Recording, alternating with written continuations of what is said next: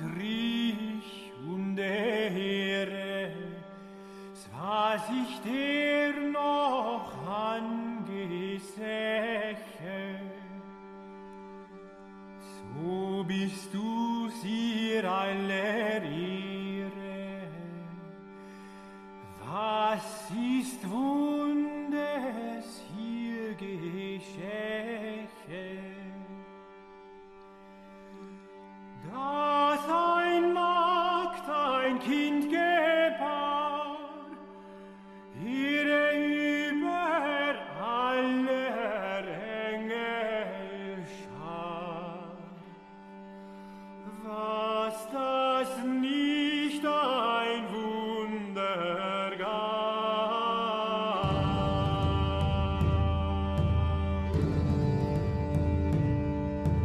Hier ließ sich reine Taufen. I'm here today with Matthew David Wilder, and you prefer Matthew over Matt, do you not? Sure. Who is a screenwriter and the director of a number of excellent films, which we'll be talking about today. Most recently, well, not most recently, but one of the ones I definitely want to talk about today is your movie regarding the case of Joan of Arc, which I believe is very underrated and was very prescient. It came out in 2018. I believe it's more relevant to us now than ever. So I definitely we'll talk more about that later. Sure. But Matt also wrote the screenplay, or Matthew rather, also wrote the screenplay for Dog Eat Dog, which Paul Schrader directed in 2016. He's got a lot of recent work that I would also like to talk about today. But before I run my mouth too much, why don't you introduce yourself, Matt? Yeah. Okay, I'll just to say this at the outset. We have a picture that we're shooting in Los Angeles in May. That is, it's secret. It's through a. Here's the little Easter egg that I'll give your listeners. It's through a studio that's having a very good moment right now. Yes. You guys can decrypt that one as you like. But it is. I'm not allowed to talk too much about it quite yet. Maybe by the time this podcast drops, we can say more. But it has two fantastic actors, and it is a fictionalized version of a famous true crime story in California. So that's what I am plunged into at the moment. But you want me to give my story in brief? Sure. My story in brief is I grew up in a town called Des Plaines, Illinois. If anybody listening has ever blown through the O'Hare Airport in Chicago, that's it. When you look outside the window of O'Hare Airport and you see a grim ex-urban wasteland, that was my hometown. A very strange experience growing up, and I think we can get into this maybe a little bit later, but it's something that I think a lot of Americans share, which is it's a place that has absolutely no indigenousness. It was like growing up like a feral child in a 5-mile round 7-Eleven.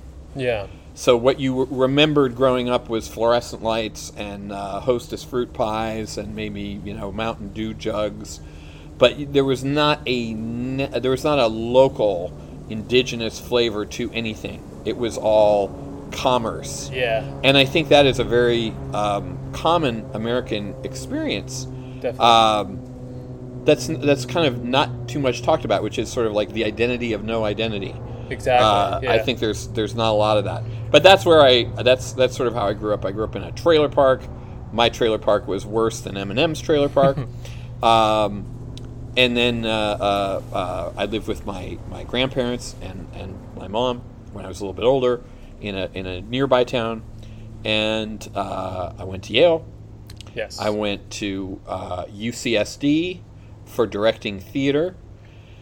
And I spent quite a long time in theater. I directed theater around the country, and as I was doing that, I got representation here for writing movies, and I wrote for people like Clive Barker. I wrote for Oliver Stone. Wrote for Rennie Harlan. And this would have been the 1990s. It was basically? in the 90s. Yeah, in the 90s, I moved to LA, and did a lot of theater. And I have, to date, I've directed 2 very nano features. I like both of them, but they're very nano. One is called Your Name Here, which features Bill Pullman, who is quite brilliant playing a guy named William J. Frick, who's kind of a ripoff of Philip K. Dick. And then I directed another picture that you just mentioned called Regarding the Case of Joan of Arc, which takes the exact text of the questioning of Joan of Arc and places it in Guantanamo Bay in a near future, where Joan is a sort of, I guess you could call her white nationalist or sort of Christian nationalist. more Christian nationalist was there's my more. read. There's more. I kind of wish if we had gone back, we would make her, I think, politically a little more explicit, but definitely Christian. And just to speak to that movie, I mean, the thing that was so crazy as we worked on that film was that if you read Joan's words that she spoke to her questioners about repelling the English in France, what she was saying was the same things that at the moment we were making the movie, you would hear, right? 2017, you would hear Trump, Sebastian Gorka, Steve Bannon saying those things about Islam or about Mexicans or whatever. Yeah.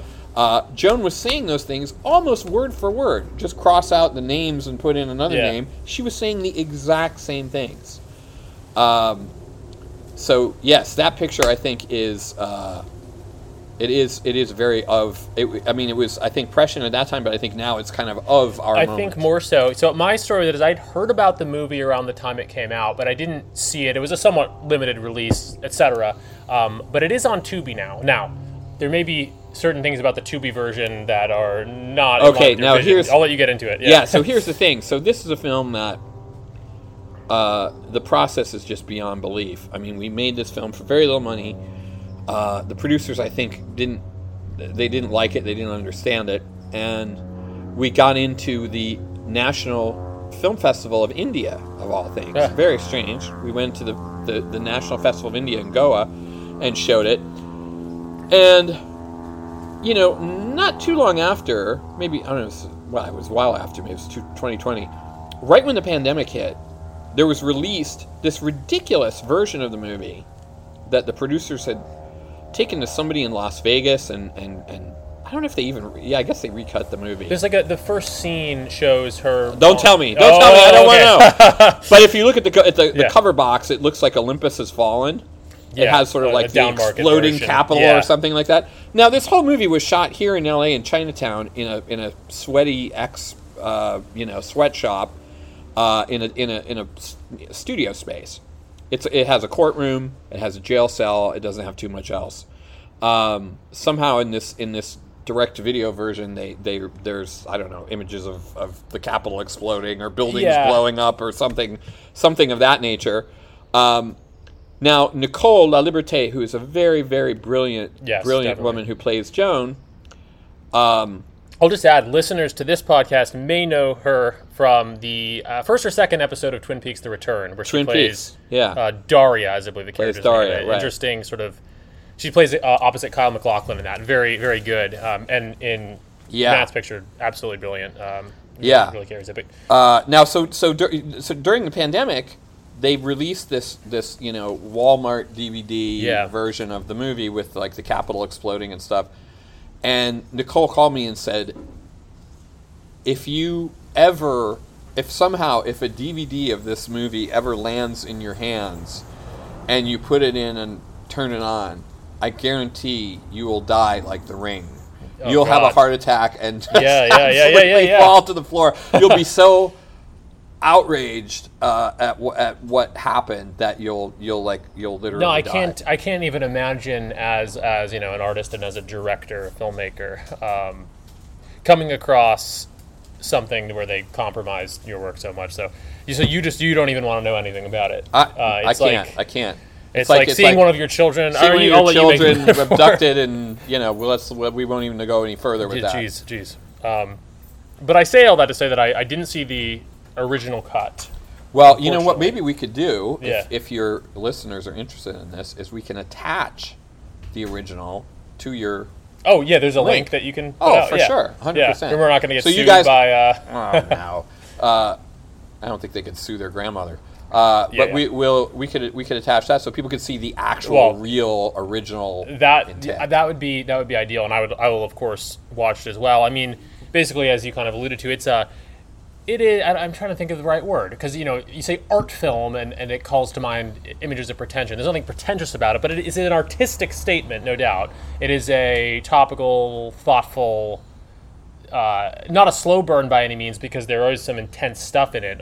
There's a rather intense waterboarding scene, etc. Obviously, the subject matter, you can see how someone may misinterpret it or some terrible production company may try to make money by turning it into an Olympus Has Fallen style action flick. But it is not that. It is, how would you describe it? Genre-wise? It's a courtroom drama. It's a courtroom drama. Of course. I mean, it's set in a courtroom and there's drama.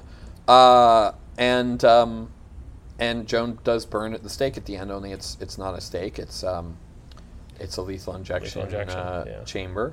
Which that scene too is very moving. I always find executions on camera to be very disturbing. But this one definitely does not disappoint with regard to that. It's quite the conclusion.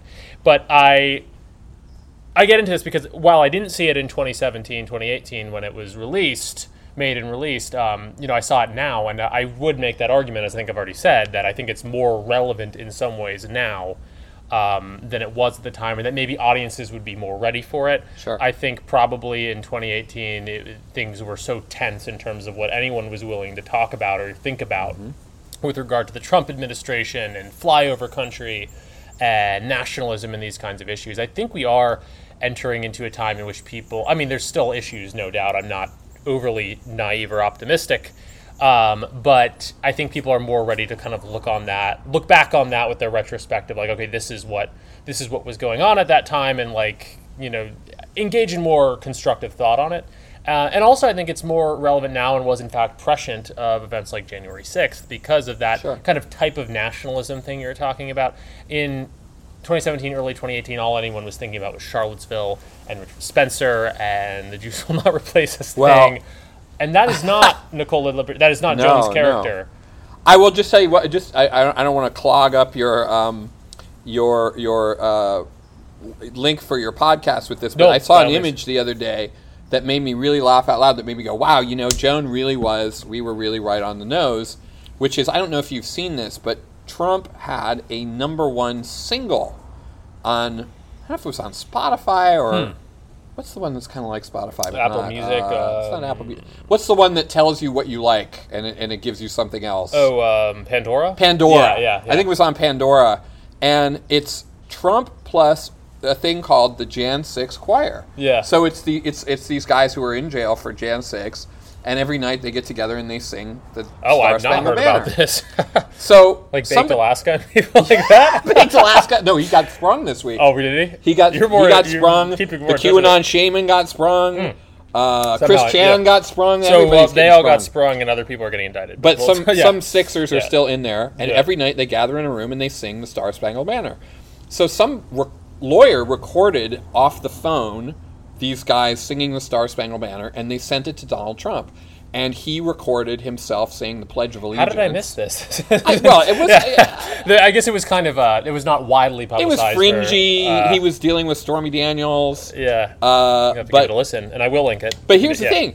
The only reason I mention this is if you look at Spotify or whatever, the little the page that has the song has a graphic on it that is a dungeon wall with numbers scratched on it, 1 through 5, counting out the days. Yeah. And then up at the top there's a window with the American flag crisscrossed by barbed wire. And I was like, oh my God, this is like a Saul Bass poster for regarding the case of Joan of Arc. Yeah. Only it's coming from Trump and the Jan Sixers. Yeah. No. It's like, oh my God, we've really arrived at that moment where our movie is not science fiction anymore. It's just it is reality. Life. And again, I think especially, not to harp on this too much, but especially post January 6th, the dynamics are much more in line with what you see there. It's really a certain flyover contingent that has this kind of do or die approach to things. I think we're going to see. Oh, listen, I don't want anything bad to happen. I'm not trying to wish any of this into existence. I just think as 2024 rolls around, Trump's indicted this week. That guy got arrested for making a meme. I'm sure you heard about that. Yeah, that's unbelievable. Yeah. It's a joke. I mean, people are really going to be arrested for jokes because they might interfere with election behavior? Exactly. If people don't know this, it's a guy who was arrested for making a joke meme saying, "Hey, Democrats, vote text this week for Hillary." I think is literally what it said. I think most people with an IQ above a radish know that you can't vote by text. Maybe you vote that way for American Idol or something like that, but not for president. So it seems like kind of an obvious gag. And this guy's facing 10 years. 10 years. I mean, say what you want about Trump and this specific issue, but I mean, it is absolutely draconian. I think any reasonable person. Well, it's absurd. And also, there were other people that obviously people could Google this in 2 seconds. There's someone that said, made a meme saying, "Vote Trump" with your text at 1, 2, 3, 4, 5. No, people do it all the time. It's something that growing up, I would have had a reasonable assumption that you could engage in that kind of thing, and maybe at worst get an account banned on something. Right. But anyhow, not even to get too. It's a topical event, so it's worth talking about. But no, as these kind of things rank up, as the tensions rile back up heading into another election year next year. Not to get ahead of ourselves, but I think this kind of thing we see in the movie is more relevant than ever. I think so, and I think now we're going to see. I'm interested to see what your take is on this. Because people back at the time we made the film, and up to now, talk a lot about civil war, and very clearly, what a civil war might look like in America is certainly nothing like our first Civil War. Right. But what would it look like? I mean, I wonder. It has always seemed to me like, for instance, the school shooting that just happened in Tennessee. That it's that sort of massacre with a message. That there's a possibility of that sort of thing, like sort of isolated violence that has an ideological slant, rather than two sides of people in uniforms, firing on each other. Yeah. But that it's a bit more like terrorist violence, and that's what in our Joan movie, Joan gets her followers to blow up federal buildings. And not to harp on this too much, but they talk. Joan talks a lot about Waco and Ruby Ridge, right? And in the original, we took French names out and put in Waco and Ruby Ridge because I think to these kind of militia people, movement people, those are like holy sites to them. Yeah, absolutely. And in fact, Trump, I think, in his campaign had a rally at Waco recently. Did he? I mean, wow, I'm a little out of the loop. Which is a very fraught space, particularly if you are in that QAnon adjacent kind of world where you see a lot of deep state conspiracies. I think that's kind of a very fraught site. No, I think we're going to be in for some what's the word? Hard rain's going to fall. I just think it's. You think so? Yeah. Well, listen, I don't want that to be the case. I just think that I don't see much. I don't even mean to bring this conversation so much towards politics, but I just think the mainstream media, the sides are not going to. There's no happy middle ground for the sides to meet on at this point. And I'm not Fed posting here talking about civil war or anything, but only to the extent that you were. I think we've been in a cold civil war for a long time, and I think that it's not going to be, as you said, not going to be like the last Civil War, but what we might see more of is these kinds of relatively isolated incidents of people lashing out on both sides.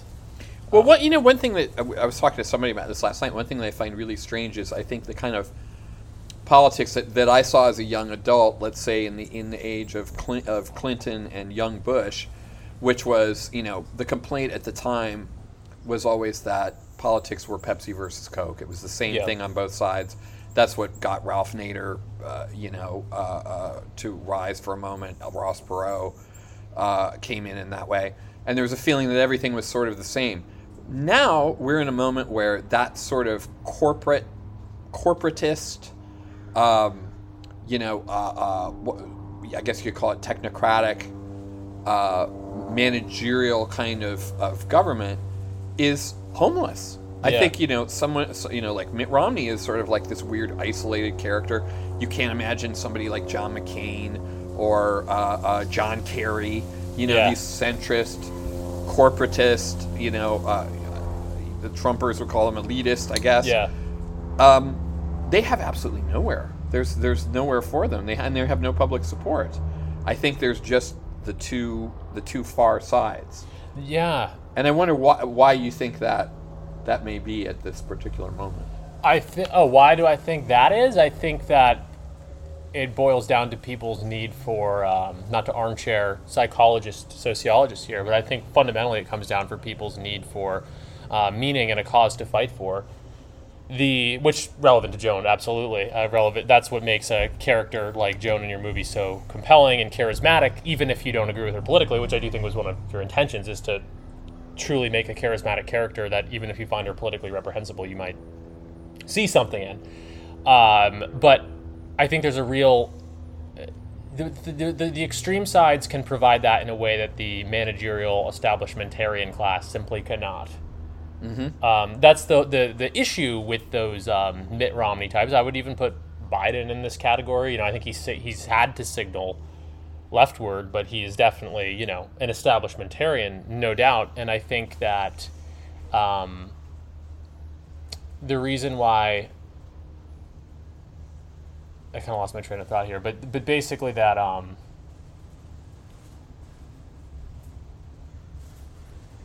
what makes these people unappealing is that they don't offer that deeper sense of meaning to people, right. That deeper sense of struggle, which is a human need. And I think that's a fundamental... Many of them may be, and I'm not really a fan of Romney, certainly, or Biden, mm-hmm. But I don't think they're necessarily incompetent.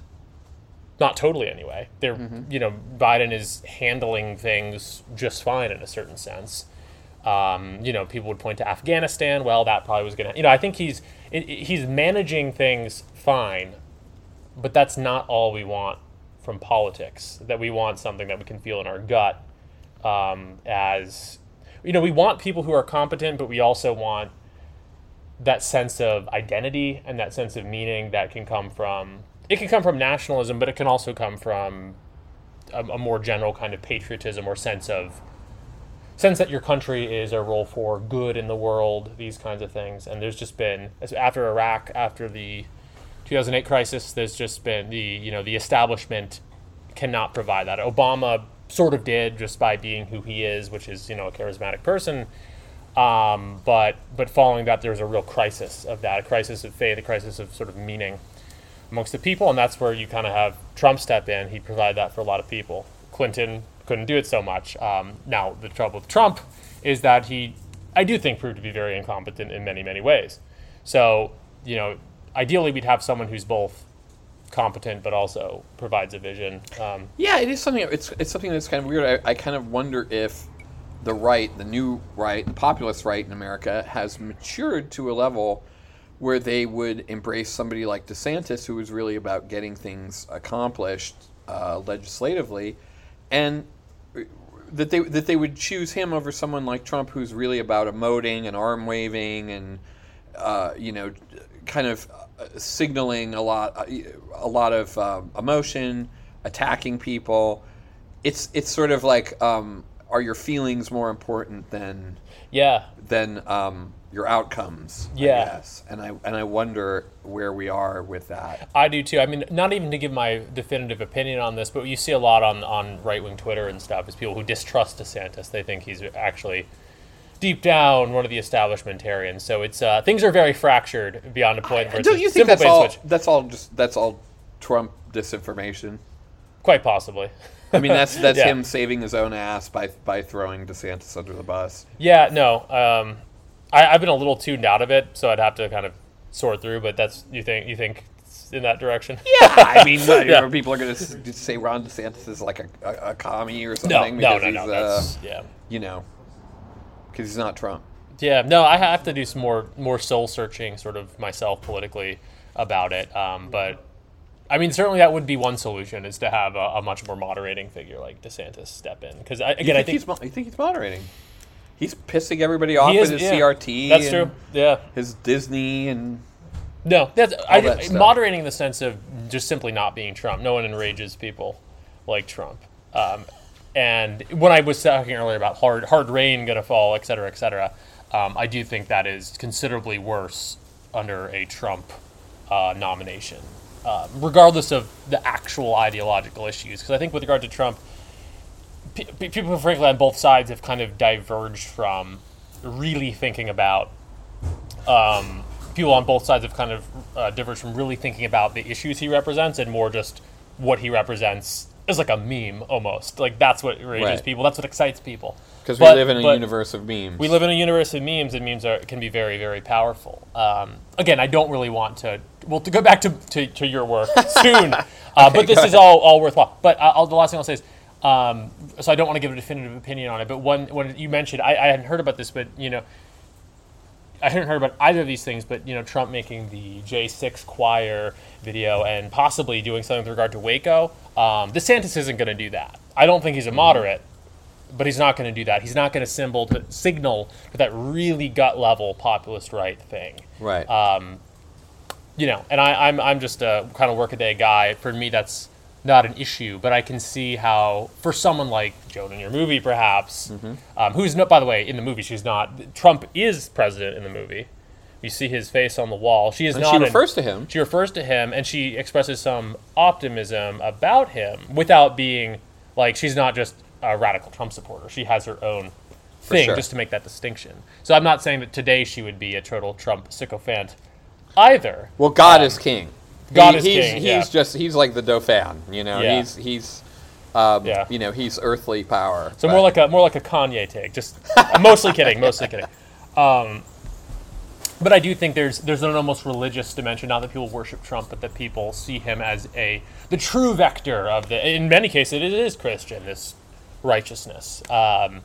And yeah, I mean, I think that Trump v. Biden could be contentious. I think Trump v. versus DeSantis in the lead up will also be contentious. Do you know? Okay, let me ask you this. I have this feeling that Trump v. Biden would create an incredible exhaustion and despair in the American people. I can already feel that in my gut. And then I think like a third party person could rise because I think Tulsi Gabbard or something. I was going to say the audience, but the population would just look and say, how did we get to this place where once again these two guys going at it? This is all we have. Yeah. This is the best. No, we have. I mean that partially hurt. I think Clinton in 2016 is that people are tired of the same names.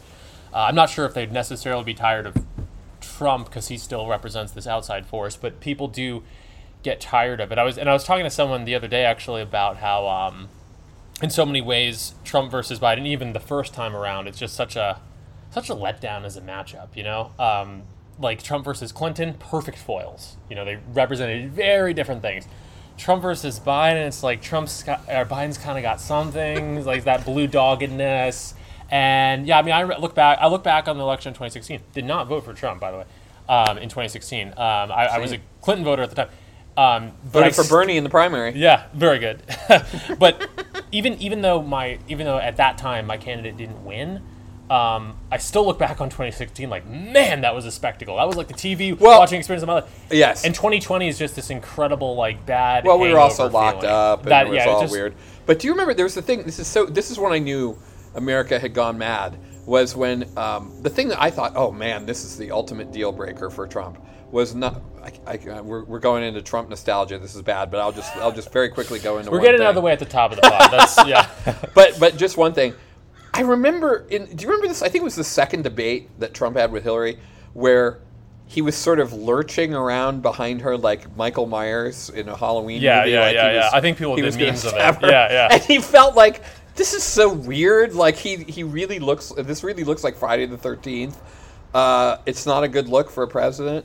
And no one cared. And in fact, I think a lot of people actually kind of liked it. Yeah, kind of liked him physically menacing. Yeah, there's something. The rules changed at some point, and I swear we'll get back to movies in a moment. But the rules changed at a certain point, and all the things that were supposed to be unprofessional are now ways that you can break through. And there's been a considerable attempt to put a damper on that. Since 2016. But I do think we are still living in that universe where people who are willing to do and say outrageous things can make a difference. And I think that's why some people were actually pretty freaked out about the Kanye thing, because I don't think that campaign is going anywhere. But for a second, it was like, he's doing it in a way that similar to what Trump did, just throwing the most extreme radical stuff. No, Trump didn't do that exactly, but becoming such a spectacle that that you can kind of break through by being a spectacle, in short. Right. But anyway. But he seems to me very clearly mentally ill. Yes, but I wonder, agree. I do agree, for the record. But I think yeah. I think so many people in America now are mentally ill that he's judged on a kind of a different standard, because it's assumed that I think everyone is kind of nuts. Yeah. So even though you're nuts, you can't say you're a Nazi. You're not that nuts. Yeah, you're not that nuts. But we'd almost, again, to go back to my previous point, we'd almost rather have someone who's a little nuts than someone who is incredibly boring and does not have a vision. Right. Which is, I do think, kind of the issue with the Biden, but also an issue with the establishment Republicans, the Mitch McConnells of the world. We're over them. Politics is entertainment now, and anyway. Unless you have other thoughts. Well, no. Anyway, I think our film is interesting for a number of reasons, and one of them is that this kind of character, who is, I think, certainly Joan in our movie is a more idealistic and noble figure than most of these, the Jan Sixers who you see, who are mostly pleading to get out, I didn't mean it, I didn't know what I was doing. She absolutely does mean it and will die for it. But the thing that to me was interesting in working on this film was that the intention, very clearly from the beginning, it was kind of like, if people know the 1970 movie Patton with George C. Scott, which won Best Picture in its day, where Patton, wrapping up World War II, is viewed in such a way. Francis Coppola wrote this script, which is a great script. It's viewed in such a way where the Vietnam War hawks who saw the movie said, "Yeah, this guy's great. This guy knows how to kick some ass. Yeah, we could use a few more guys like this." And at the same time, the peaceniks could watch this movie and say, "What a brilliant picture of military psychosis, of the madness of this imperialist, militaristic mind." Both of those things are absolutely in the movie. But the movie's not wishy-washy. It just contains the yin and yang. I think it just contains both of them at once. And the character is absolutely both those things. And same in our movie. I think you could see this film and see it as a sort of maybe a deadpan satire or a dissection of that kind of extreme nationalist character. But also I wanted to make it so that people who are that sort of extremist would see this movie and wipe away tears at the end of the movie. Yeah, and hopefully both of those things coexist. Yeah, I can vouch for it, having seen it, that I do think it achieves that very much. And would love to be able to put the link to the proper version of the film in. Before we move on from Joan, I don't know if you want to talk about this. We can always cut this part out if not. You have talked about trying to actually buy the rights back, right? Yeah. Yeah. Give it a proper release. Put it in its proper context. To be continued. Yeah. Well, it's just this film was released in a Baudelarized fashion in 2020. It does not represent the intention of the film at all, and I doubt that version of it made much money. So my intent is to go back and get the rights to the movie proper and get it a proper release. I think it's so potent now. I think so too. And I think people would really be into it. Yeah, and from the perspective of someone who dabbles in sort of political Twitter, I think it's very underrated by that group too, and I'm happy that I can put this podcast out and hopefully get more people to watch it. Great. Because it's very much, I think, something that the corner of Twitter that this pod is going to go out to are really going to like and appreciate. And maybe you'll be getting even more podcast invites, reviews. Hopefully, I'll help get it in the in the ether a little bit. But to back up a little bit, I guess, just you touched on your youth growing up in Illinois. I did want to touch on that point you made about kind of growing up not just in suburbia, but it's like a deeper level than suburbia, where it's that blankness Yeah, it's a thing I think we don't really have words for. It's and you know, if you've driven around the country a lot, you see quite a lot of this where you especially will go. post-pandemic, it's kind of worsened. I haven't really driven around post-pandemic, but I know, you know, you'll go through, let's say, Oklahoma, and you go 100 miles to the next rest stop, the next gas station, and 100 miles of nothingness, and then bam, there's an AM PM mini mart and I don't know, maybe a fast food joint or something like that. But there's this landscape of void peppered with big boxes. And that is really, it's funny, that is really how much of America lives.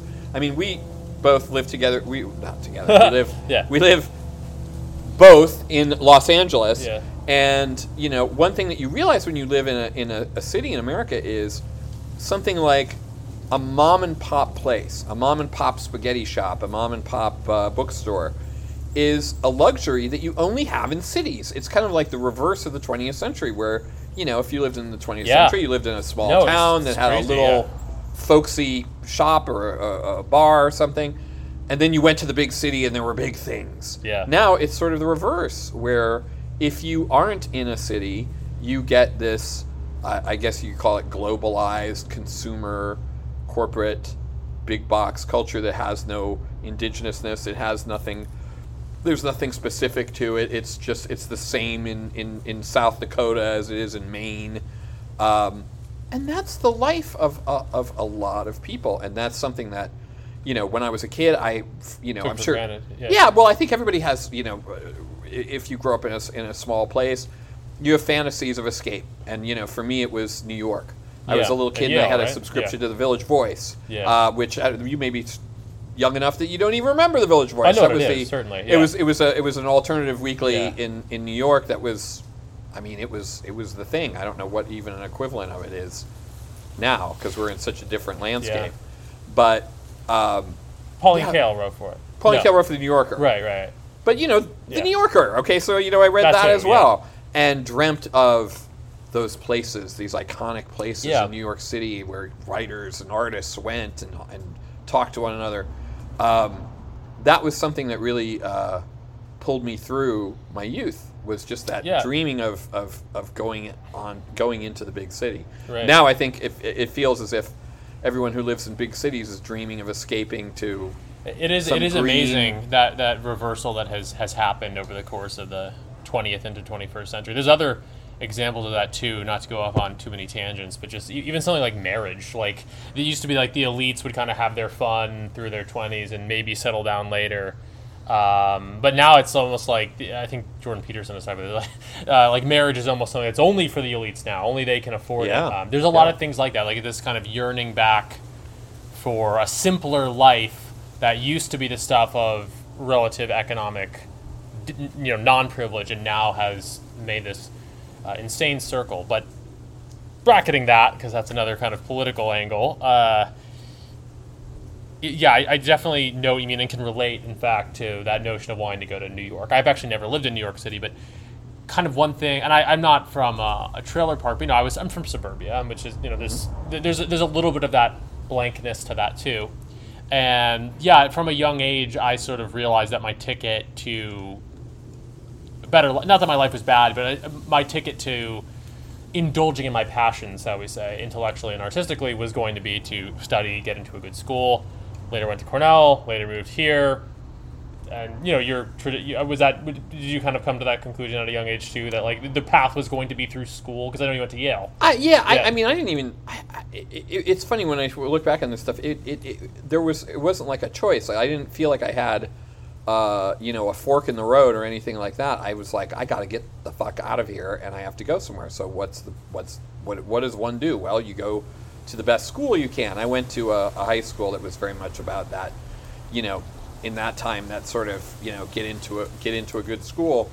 And I had a very strange experience with that in terms of it's one of those weird moments where you realize how your fate is determined. Yeah. I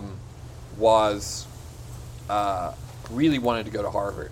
And many people in my school went there. One of my very best friends, the year ahead of me, went, and the school generally sent somebody there every year.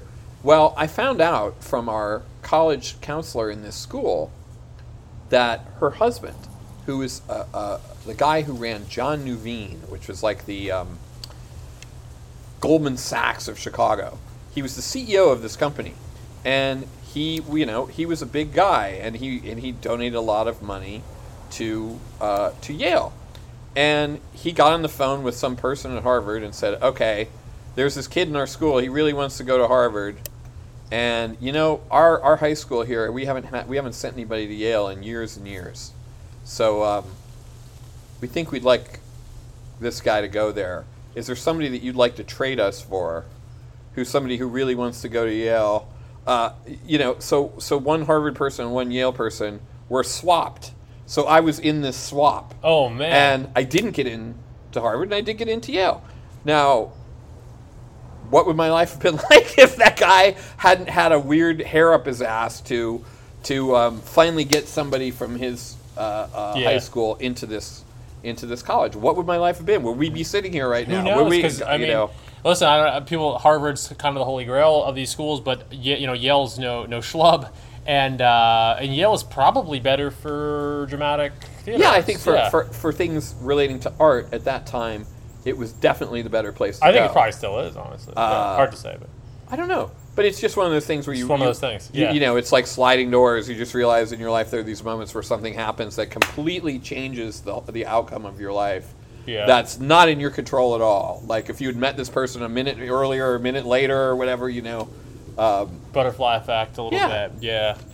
And basically, as you kind of said, you got your first. You've been movie mad your whole life. Oh right? yeah, for sure. But your first thing you were engaging in at Yale was theater, right? Well, it was in the sense that I had a great encounter, had a great sort of teacher at a young age. It was I don't know if your listeners know this guy, the opera and theater director Peter Sellers, Sellers with an A, Sellars.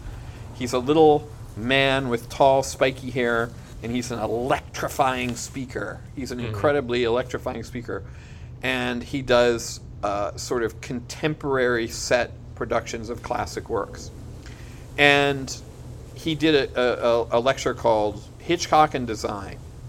And I saw this. I was working in the drama school library, and I saw this sign that said Hitchcock and Design. I thought, oh, cool, that sounds good. Oh, Peter Sellers, that little guy with the spiky hair who does weird theater productions. Okay, cool. So I went to see it, and it was really life-changing because he talked to the students about something that made so much sense to me and was really life-changing, which is, he said, you guys all want to make movies. Well, it's going to take you years and years to go talk some guy into giving you $5 million and go make a movie, but you can do something absolutely great, shatteringly great, that people will remember for the rest of their lives. You can do it right now on this sofa sitting out in front of your apartment with 3 friends for no money, for literally $0. You can do Hamlet by William Shakespeare for $0, and it will be fantastic, and it will rock people's worlds. And he said, do this and just do lots of it.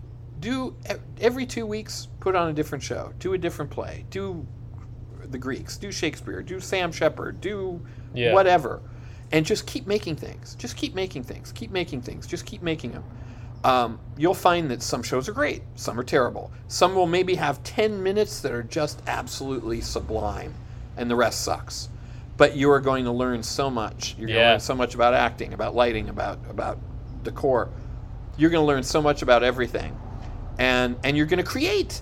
You're not going to be one of these, what our city of Los Angeles is filled of, people sitting somewhere in a job wishing they were creating something. Yeah, just you're talking about things stuff ad infinitum. Yeah. And so I followed that, and it was an incredible lesson, an incredible gift.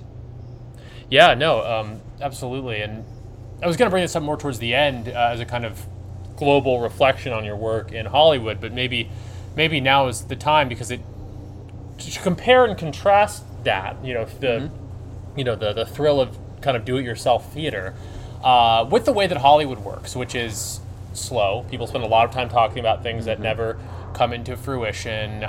It's also just an awful industry in so many ways. It's we can talk about the woke stuff later, but even outside of that, just it's very hard to actually get something made. And a friend of yours, Brett Easton Ellis, always talks about the development hell that things go through. Even things that you have the highest hopes for will just fall apart in the end. So it can be this incredibly disheartening industry, probably much more so obviously than theater, or do-it-yourself theater at least. But not to blow too much smoke up your ass, but I do definitely see you as someone who has, and there's only so many people like this. David Lynch is kind of this great example, but someone who has weathered the storm of the entertainment industry and actually been able to put out consistent good work, for over a decade. I'm sure there's a lot of periods of time where you didn't have a lot going, but you've kept at it and you've put good work out there. So what I don't know if you have any advice or just general reflections on that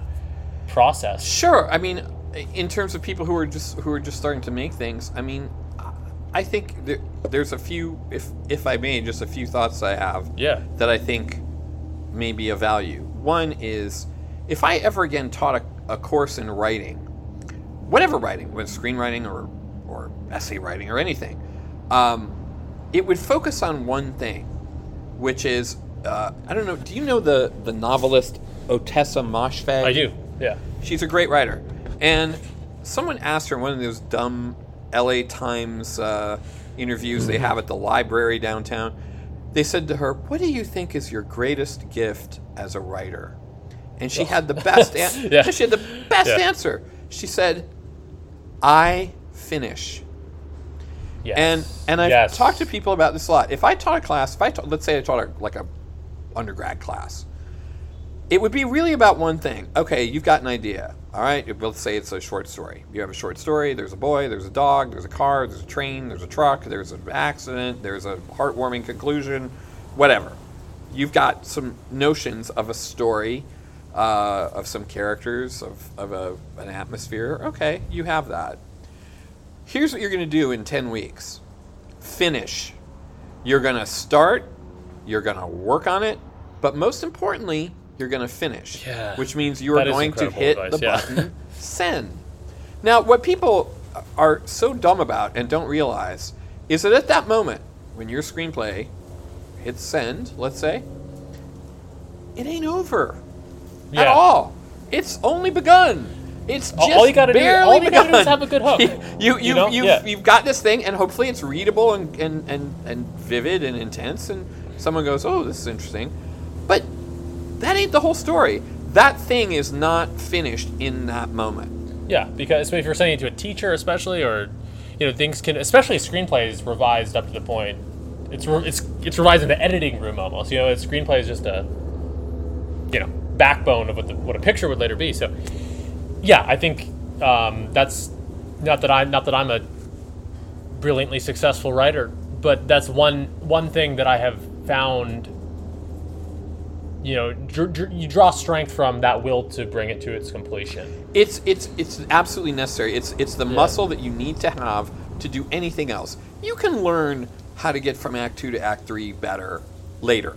You can learn how to write snappy dialogue later. You're not really doing it if you're not completing anything. If you're not completing anything, you got nothing. You have just a bunch of pages in a notebook somewhere, which may mean something to you, but that's not what you need. Absolutely. But I think it's something about the muscle and the deliberateness and the confidence of saying, now you can look at this. Yeah. Now that doesn't mean, again, it doesn't mean it's written in marble for all of eternity. It just means I'm going to show you this now, and you're going to be able to read a beginning, a middle, and end if you're working in that form. And it's so much easier. Like, I edit as I go a lot of the time, which is fine, but you can really get trapped in that because it's good to present crafted work, but I really think that it's so much easier to edit something that's completed than it is something as you're going. Absolutely.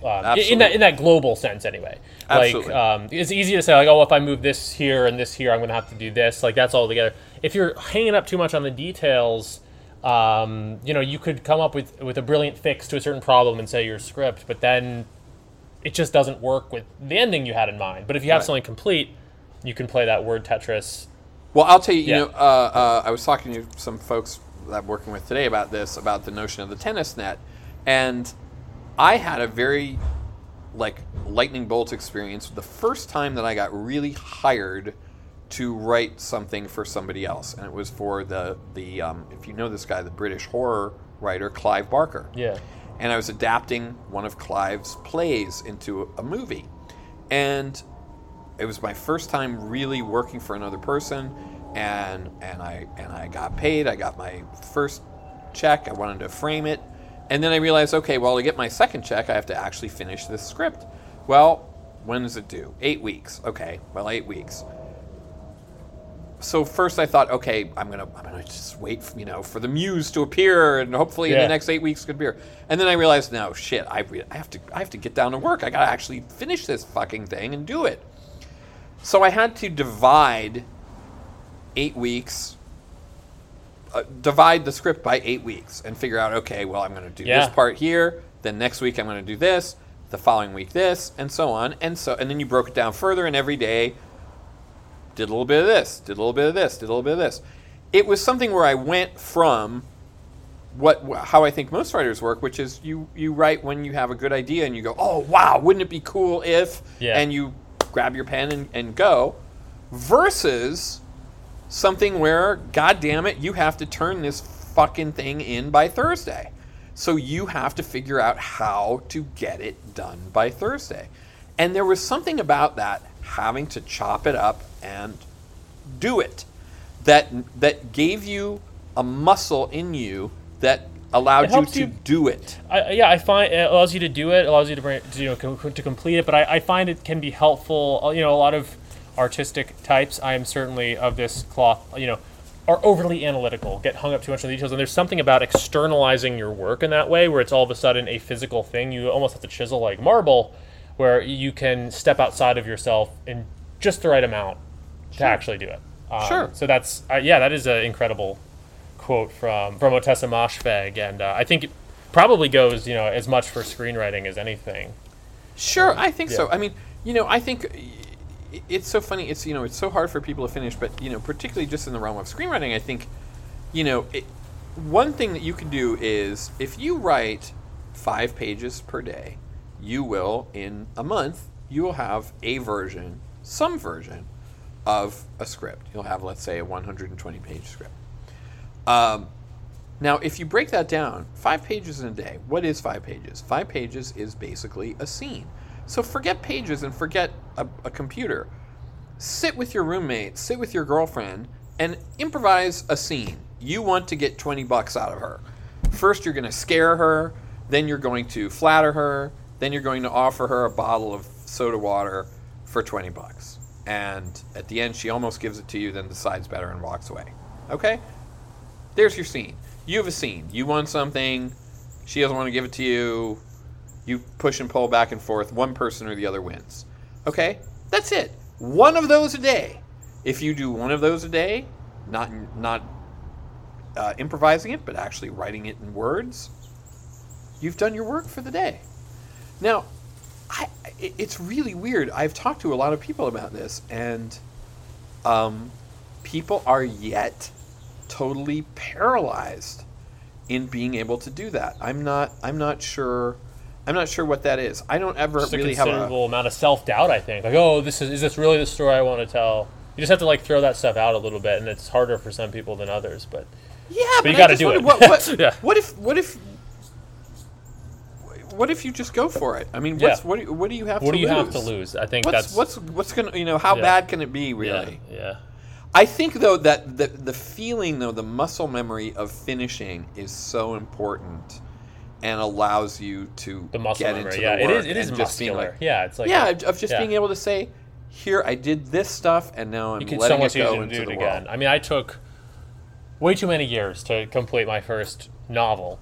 But now that I have done that, I've been able to bring a lot of other things to completion. And I think it is muscle memory. Because also, it's muscle memory. It's also like your reward system. Remember how good it feels to complete something.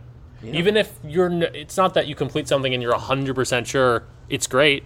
You'd like to think it's the best version of what it could be, but you're not necessarily sure of that. You're just glad to have something.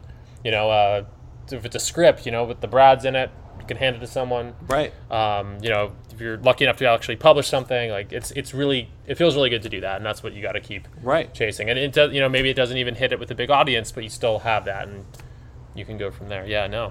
That's one thing. If I could just add just one other thing to this is in terms of if people are sort of beginning writers, one thing that I really disagree with the norm about is, if you read any of those screenwriting books, they will tell you, don't go in for any flowery description. Just write the basic facts, write the events.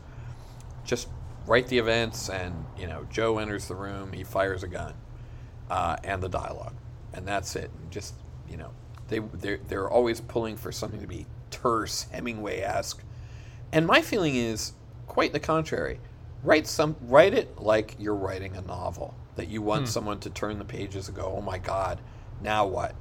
So the voice, the narrating voice, the voice that's telling you that Joe is walking through the door with a gun, should be seductive and compelling and vivid and juicy and make you want to turn the page. Because the fact is, to get a motion picture made, there are a lot of hoops that you have to jump through. Financier hoops, producer hoops, actor hoops, so many hoops. There's so many people that have to sign on, that have to read it and go, oh, I dig it, that you really need to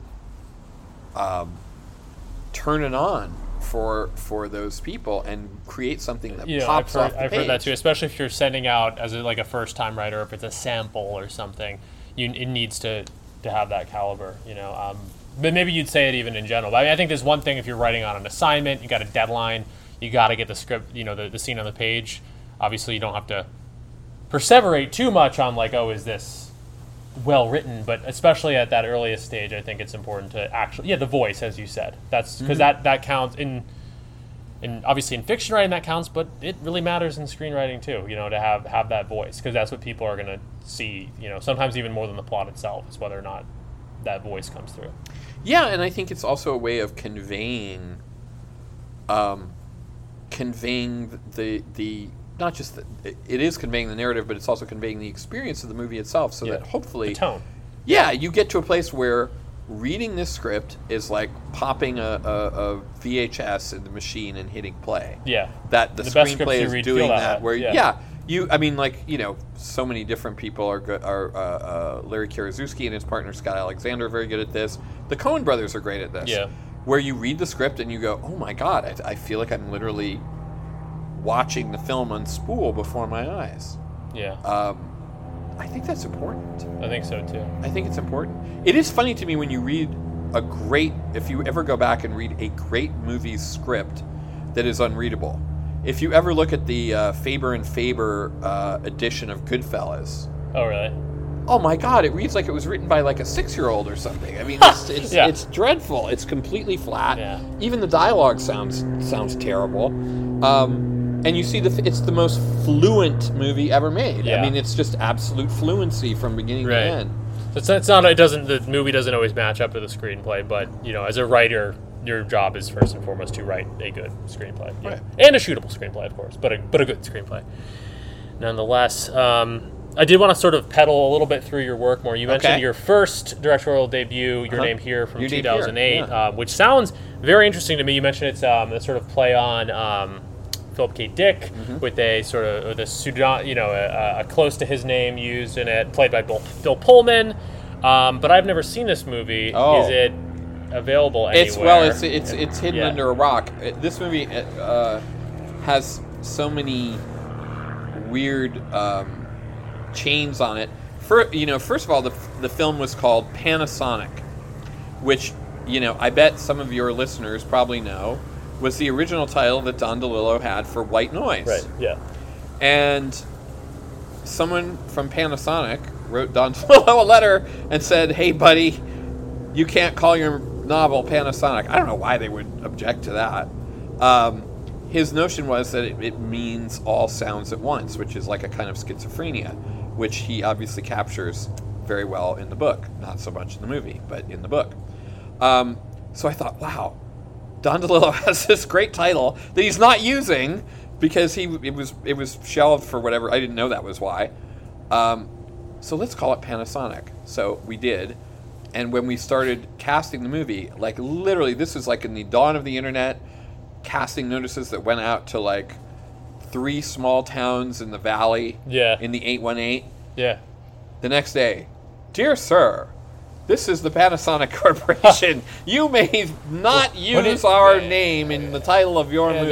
They're on top of things apparently. They were like they were/are like just an electronics company, right? Yeah. Yeah. Anyhow, but they're huge, right? I mean, they're still huge. I guess so. I think I'm trying to think what they even make. It's they one of those make boom brands. boxes and Walkmans, and well, those are people don't use those are of my era. But Yeah. I think they still have speakers. Maybe do they make toothbrushes now? Electronic toothbrushes? Maybe. Really need to hear about smartphones. Maybe I don't not good ones. No, probably not good. Anyhow, ones. But they're still a thing. Anyway, the film became titled Your Name Here, which the notion was, imagine a real biopic like Cleopatra or Nixon, but in this case it's Your Name Here. So it's a biopic of someone with no identity. It's like the movie could have been called Blank or Untitled, or some. You have a big picture of Bill Pullman and then Untitled.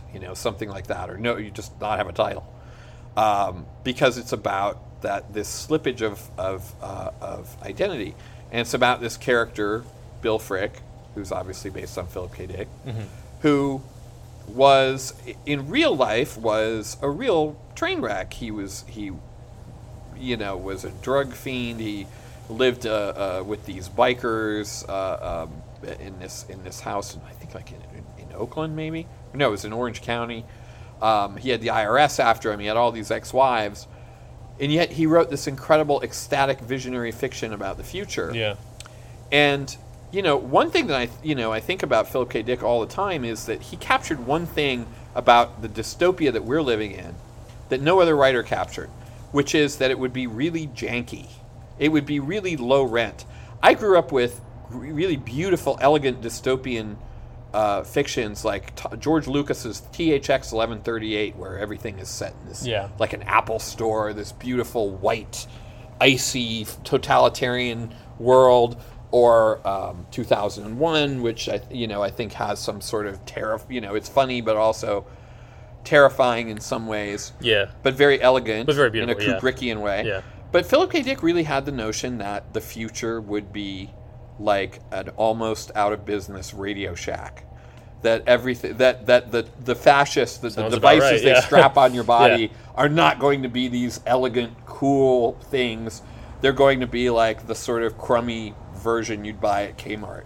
And by extension, the notion that the whole sort of authoritarian fabric would be shabby. Yeah. That this is a shabby world. It's not an all-seeing, all-knowing world. It has all the sort of frailties and foibles of our world with human the technology world. Amped up, but then right, see that decay. I actually have not read much Philip K. Dick, so I'm just kind of extemporizing here. But the decay of that technology, you see just as much. Yeah, well, I think it's the extension. It's the extension of the person.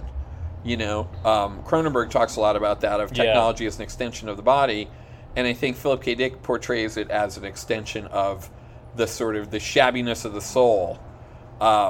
It's a world of marketing guys and sales representatives more than it is of fascist superheroes. It really is a world of hucksters, and that to me feels very, very, very appropriate to now.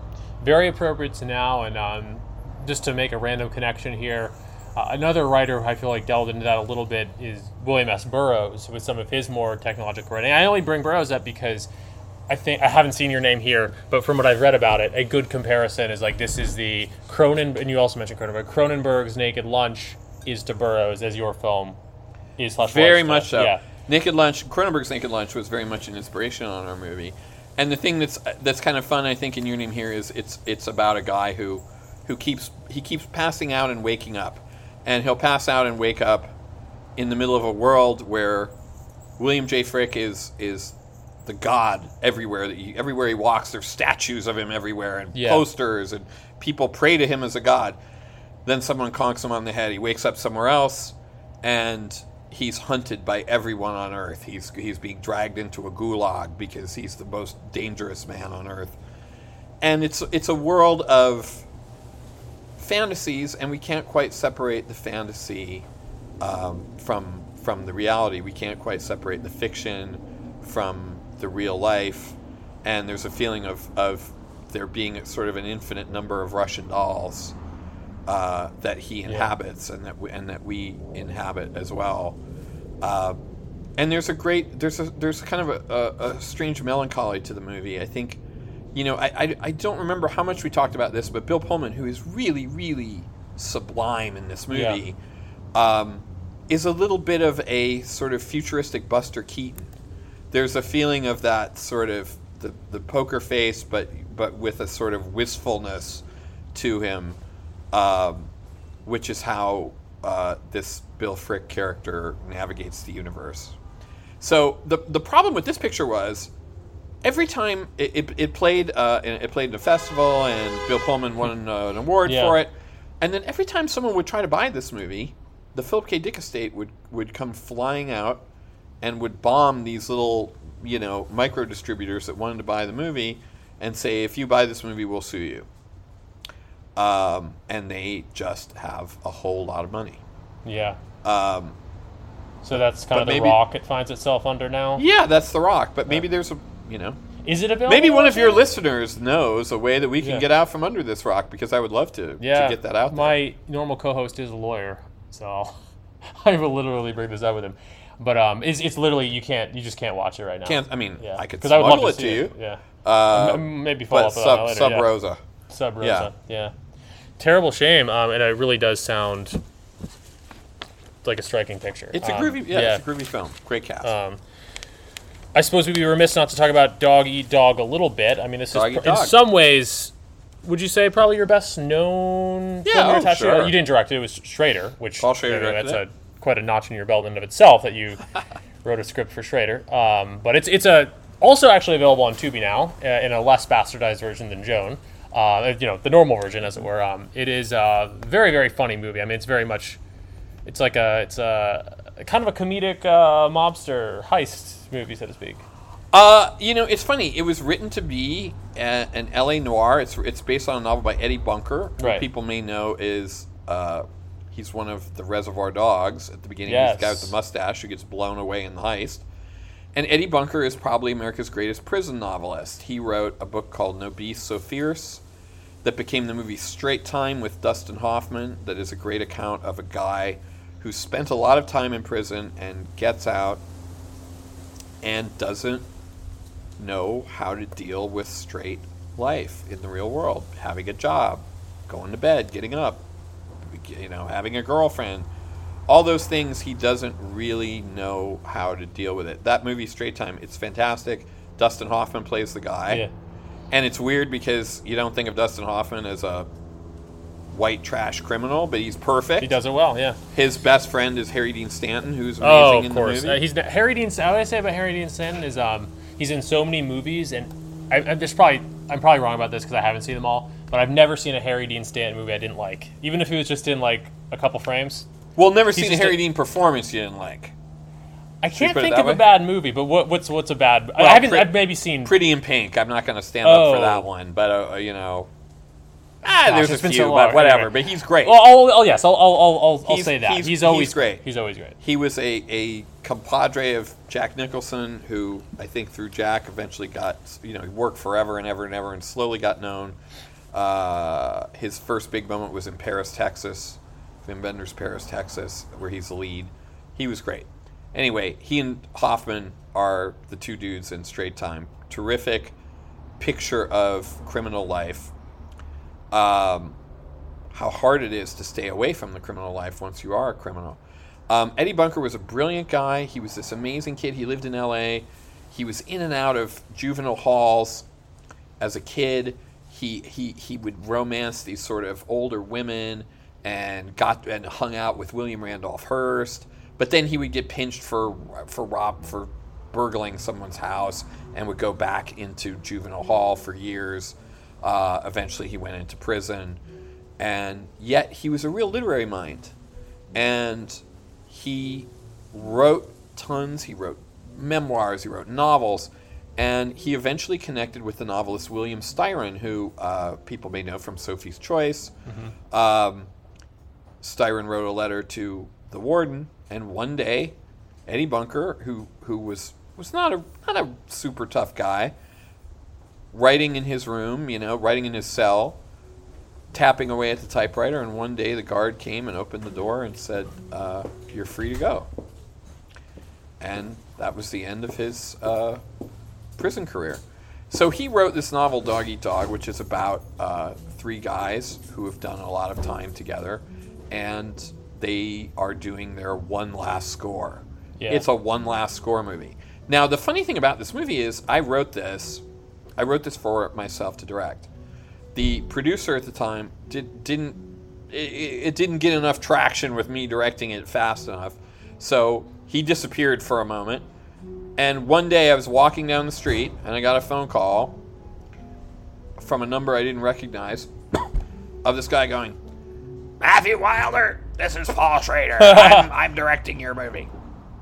Oh, wow. So I thought, well, kind of a drag that I'm not directing it, but if someone else is directing it, he's not the worst. Right? I would put him right at the top. So that film was a very good experience on all levels, but one thing that was really nice about it was it was an interesting change. I had come from theater and I had directed people's like for instance, new scripts, people who were writing premieres, new plays. And sometimes those people didn't like kind of what you would do as an interpreter of their text, the way that you staged it, or the way the set looked, or whatever it may be. Schrader made a real change in the movie, not in the text. He really didn't change anything in the text, really, hardly anything. The movie was set in L.A., but it was ultimately shot in Ohio, so there were some Ohio references. Yeah. But other than that, really nothing.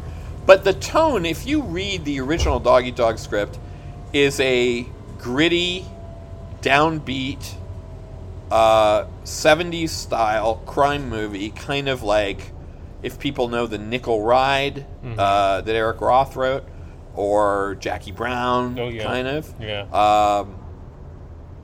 Friends of Eddie Coyle, that kind of 70s, a gritty 70s crime movie. Yeah. Now, Schrader's take on this was he invented the 70s, so he didn't have to go down that road anymore. I don't have to go do a 70s movie. I did those already. So he wanted to do something different and do something playful, I think somewhere kind of between Natural Born Killers and Godard. I do almost see it as a comedy, which may not have been your original intent. There's hilarious parts, though. Funny stuff in the script, but I mean, he took it to a degree where, this all seemed almost inevitable. There's a scene where the three guys get high and they're in a hotel room, horse playing, and one of them, I think, Cage, squirts ketchup bottles on the other ones and squirts ketchup on the wall. And that, to me, seemed like it was sort of Schrader's comment on the violence in this movie is not really violence in this movie. It's cinematic. It's squirting ketchup bottles on a wall. I think the part that I can see that for sure. And I think the part that made me laugh the hardest was actually, I'm sure this wasn't, in the original script and perhaps supposed to be funny, but when Nick Cage's character is with the prostitute and he just wants to talk about going to Cannes, right? Talk about going to Cannes, yeah. Very funny. Well, we should add, for people who haven't seen it, don't know about the movie, it is Nick Cage playing opposite Willem Dafoe. Christopher Matthew Cook, also worth mentioning it, who's also in Joan. And they do make a pretty good ensemble cast. Almost, they're great, and we should also talk about Louisa Krause, who's in that movie, who plays. It's my favorite scene, and actually, some critics who don't like the movie, like Amy Taubin, talked about how this was the best scene, which is Louisa plays a woman who meets, and these scenes are not in the original novel. She plays a woman who meets Chris Cook's character. He's sort of like the heavy, tough guy. This is one of the best scenes, no doubt. Yeah. And she meets him in a bar, in a casino, and he takes her up to his room, and it's all going well for him. But she starts asking him these questions like, "Oh, what kind of music do you listen to?" And he says, "I don't listen to music." And she goes, "Well, where do you go to hang out?" And he's like, "I don't hang out. And she asks him, Yeah. well, like, who are your friends? And he's like, I don't fucking have friends. Yeah, and he kind of explodes. And there's just a little flash of anger. And it scares her the fuck out of the room. She's like, okay, I have to go now. And she goes and gets out and says, I don't feel safe. And escapes. And he comes out, and Chris Cook, who's a big bruiser of a dude, comes out and is like Woody Allen, chasing her down a hallway. Like, wait, no, come on, please come back. I was moved by that. I think it is very moving. And I can really put myself in his shoes, and given his performance. He's this guy who comes out of jail. He's rough around the edges, but he does want that connection. He does want that human connection, female connection. Obviously, it's sexual, but it's not lascivious. He just wants that connection and can't achieve it. It's and then of course how the movie ends. Well, he's enraged because I think he says something to her like, I've spent years like living in a garbage can. Yeah, and I don't know what you're talking about. And he's embarrassed. He's Yeah. embarrassed by the fact that she's asking him, what do you think about that Taylor Swift song or something? And he doesn't know what the fuck she's talking about because he's been in a cage for a long time. You mentioned that Bunker, who wrote the novel, and you said that scene is not in the novel even. No. It isn't. So, but still picking up on that theme of Bunker being one of the great, prison and post-prison novelists, it's a very particular state of mind. And, this movie, Dog Eat Dog, really, really captures that for someone like me who obviously has no experience with it, but nevertheless. I did want to ask just a little bit. Paul Schrader, I imagine was he long before you worked with him? He was a filmmaker you admired. Oh, I mean that's how could he not be? Right? He was for me number one. I mean, of people have their screenwriting heroes, and there's people that like Robert Towne and people like William Goldman. But to me, Schrader was always the most interesting. He was the most formally daring of anyone. And also, he had a new idea, which was what he calls the monocular movie, the one-eyed movie, which is, in a way, it's like a sort of like film as monologue. In a way, it's following one person, and it's really about the war between that one person and himself, more than it is about a character versus an antagonist. The antagonist is himself. Exactly. That's Taxi Driver. That's Mishima. It's even American Gigolo, I think. Yeah. It's all of his movies, which is incredible. He's obviously... I love an artist. I like people who do different things, but I really like an artist who's obviously fixated on one issue. And everything right up to this new Schrader movie, which I haven't seen, but I think it comes into theaters in like May. Yeah, it's What's it called? Master Gardener. You've seen it? Yeah. Seems like he always tells that same story, and I absolutely love it. Like, I think, kind of as I was saying with Joan earlier, it's like, I get Taxi Driver was very relevant in the 70s and to the 70s, but I think this Schrader narrative continues to be really vital. In a similar way we were talking about Joan, that type of character. And I've written about this elsewhere. I think it's really reductive to call it like an incel type character, because it's not. It's people. It's not just people who. It's weird that people think Schrader characters are incels now. Like, I find that hilarious. It's I mean, I just view them as more grand, I guess. Much more grand. Travis Bickle and Taxi Driver become the closest to sort of being someone who seems to sort of not be able to get laid, but most of his characters aren't that at all. Most of his characters are, some of them are maybe not having sex for some reason, but what's important isn't simply that they are maybe not having sex or that they're sexually frustrated, but that sexual frustration goes to a much deeper place and it's like a portal for them to a greater dissatisfaction with the world and a greater desire to fix it or to strike out against it in some way, often in a very like morally above board way, or sometimes not, certainly. But even in like Mishima, which is a great example, obviously this is a real person, Yukio Mishima, but there too, he's gay and not openly so, and has all these sexual issues, but rather than just simply being, I need to find out how to have the right kind of sex to be happy, it's standing up in front of the Japanese military and making a statement. You know what I mean? Like, it's that sexual, the incel thing or the Volcel thing, the sexual frustration is an entry point, but the issue with the world that the characters ultimately take goes so much deeper than that, and then is resolved in a way that I think sort of mirrors the sexual process. There's something kind of orgasmic about that violence, and then it sort of almost every Schrader, not Dog Eat Dog because that's your script, but everything that Schrader writes seems to follow that path. Yeah, does that make sense? I mean, I know it's kind of abstract. Yeah, no, it does. That's why I'm always, I'm interested in some of his outlying movies. I really like his movie about Patty Hearst. I haven't seen it actually. Yeah, which spends it's maybe this is Nick Kazan wrote the script. I'm sure Paul polished it. But it has a great sequence where Patty Hearst spends 20 minutes in a closet, and you're in the closet with her with the blindfold on, not just in the dark, but you're with her, and she remembers things and sees things, imagines things. She imagines what's going on. She imagines moments of her past, and as you see her in the past, she's walking around with a blindfold on.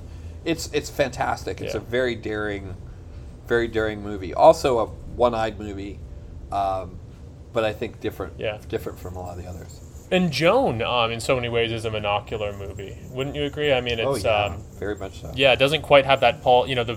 I guess the more Paul Schrader-esque version would have her escape, but obviously that was not true to the story. Instead, she is more the victim of, well, depending how you look at it, but she's a Schrader-esque character is the point. I think so. Yeah. Well, actually, what I think of our Joan, and I think this is Nicole, who plays Joan. I think is someone who is, I think right now is a little bit misunderstood by the industry in the sense that she's a redhead, and I think people view her as they view her as kind of a hippie, and she gets cast in these sort of hippie parts. Yeah. She has a nice part if people are watching Daisy Jones and the Six, which I think is pretty popular now, that Amazon series. She plays Riley Keough's mom. Yeah. And is sort of an evil mom dressed in a very Mad Men era kind of way, which is closer, I think, to the real Nicole. But Nicole, to me, is very much a Hitchcock blonde, even though she's not blonde. She is very much in that mode of Tippi Hedren, of Grace Kelly, and Eva Marie Saint, and that seductive coolness that you can't read. You can't quite make her out. There's a Sphinx-like quality to her, but you keep wanting to know what's up. You want to know what's going on there. It's not like you're getting a brick wall. You're getting something that you can't read, but you really want to read it. You're pulled towards deciphering it. That's what I think makes her so interesting in this movie, and it makes the scenes, I think, with the judges kind of dramatic because even when she's answering their questions very truthfully, she isn't in a certain way. You feel like she's holding back something that they're not getting. Yeah. No, it's incredible. I do think there's something kind of in the water about that monocular sort of hero, and also just kind of that Schrader narrative in general. I did want to ask if you'd seen that movie Spree that Eugene Kolorenko directed. No, I haven't seen his films. Yeah. How are they? They're good. Yeah, I love Wobble Palace. I think that one's very sort of funny and out there. Spree was kind of a somewhat more buttoned down sort of type of movie, but Wobble Palace being a much more kind of indie, weird comedy fare, and Spree is also pretty bizarre actually, but it's very much in that Taxi Driver kind of Taxi Driver-ish. Very Taxi Driver-esque. Obviously, that movie Joker was on a much more mainstream basis, and there's also this movie that I just saw. You know Hadrian Belov, right? Very well. Yeah, I figured you might. We can talk about that later. But he recently screened. I actually wasn't there, but someone sort of looped me in on this movie Bolt Driver. I saw this movie Bolt Driver. So a colleague of mine, Rainey Qualley, is in that movie. Who the younger sister of. And Rainey plays Sybil Shepherd, and I was like, what? How did this guy? I think they shot some of the film in 2016. Because she's working in a Trump headquarters. Headquarters. Yeah. Which to me was weird. Like, what does it mean that you take Betsy from Taxi Driver and put her in a Trump headquarters? That's I think it's a great. I mean, do you like Bolt Driver? You thought it was good? Or? No, I thought it was terrible. Really? Actually. Yeah, I don't like these things that are like too much of a paraphrase. Shot. Well, no, just I don't like things that are shot on an iPhone and they look like they were cut on an iPhone, and they have that just kind of YouTube junkiness to it. They have that kind of crappy, cruddy texture. It's definitely a movie that's kind of meant to be, I think, in the fabric. It's not a movie meant to be played on a screen. It's a movie meant to be open in one tab while you have YouTube in another. So. That's how I did it, and I actually fast forwarded through a bunch of it. We got certain scenes at least. I was like the Rainey Quelly as she's incredible. Yeah, I mean, she's incredible, and that's the last thing I ever imagined seeing her. Yeah, I just want to know how that guy bamboozled her into doing that movie. That was the most. That was like to me like that's what you were thinking about. What are you doing up there, kid? Yeah. Well, we won't drag Bolt Driver too much. I do think there's something kind of in the water about. No, I'm glad you dig it. I know Adrian digs it. He wrote a whole essay on it. I was going to actually bring this up, kind of off the air, but why not on the air? You subscribe to the Carousel now, I saw. That's a propaganda guy? Isaac Simpson. Isaac Simpson, right. He's a friend of mine. Oh, cool. I told him about how I was doing this podcast with you. Cool. I don't know if you'd want to, like, do one with him or whatever. I don't know, but, like, he's a cool guy. No, so I'd be happy to, like, make the intro. Yeah, I love it. But no, he's got a great site going, and he knows Hadria. It's a small world here, connecting dots. But yeah. Yeah, he's great. But it's good to know that Eugene guy's films are good because I haven't watched them. I think they're good. I mean, if you don't like Bolt Drive, I mean, it's a little bit like that, maybe. So, I mean, you may hate them, but I think there's something. Yeah. Well, the Bolt Driver thing to me was just like, okay, so what you're gonna like literally. It seemed almost like it was a parody of Joker. It's like you're gonna remake Taxi Driver set in 2016 with Uber. Yeah. I mean, like what? Like, is there a further idea here? But, okay. Yeah. If on your say-so, I'll give it another look. Yeah, that, or watch Eugene's films. Or if you're going to watch Eugene's films, I would start with Wobble Palace. Yeah. Because I could imagine that's the one with Dasha. That's the one with Dasha. Yeah. I could imagine you spree maybe a little in that Bolt Driver territory. Yeah. But Wobble Palace, I think, is very funny and unlike any other movie I've ever seen. And I believe it's on Amazon or something if you have that. So Cool. Yeah. Other movie that you have a credit on, I think it's just a rewriting credit, so I will not dwell on it too much, but is Looking Glass in 2018, also with Nick Cage. And again, don't want to dwell on it too much because it is just a rewriting credit, right? That wasn't your original. Well, it was a lot. This is a movie, if people have seen it, it's the director is somebody I love, Tim Hunter, who's a wonderful director, directed Razor's Edge, and he's done tons of really good TV. He's a Mad Men. He's done some of the best TV, and even TV that like people wouldn't cite in the pantheon of like, but just like memorable. I'm thinking about he did the pilot of 90210, which is something, which is which I know he likes that. Tim's a really good guy, and the producer of Looking Glass is a really good guy, Braxton Pope, who I think is producing Dasha's next movie, Total War, which is an amazing movie. But Braxton is a good guy, and I worked on this movie for a long time. There was a guy that they had in this movie. It's a film, Nick Cage is in it, and it's about this case of a motel in Vegas, or not, I guess outside of Vegas, somewhere in Nevada, that supposedly had sort of like hidden peepholes and places where voyeurs could poke their eyes in and see the goings-on in this motel. So there was an original script that I thought was really bad. And then I was brought in to touch up this script and did a version I thought was really good. And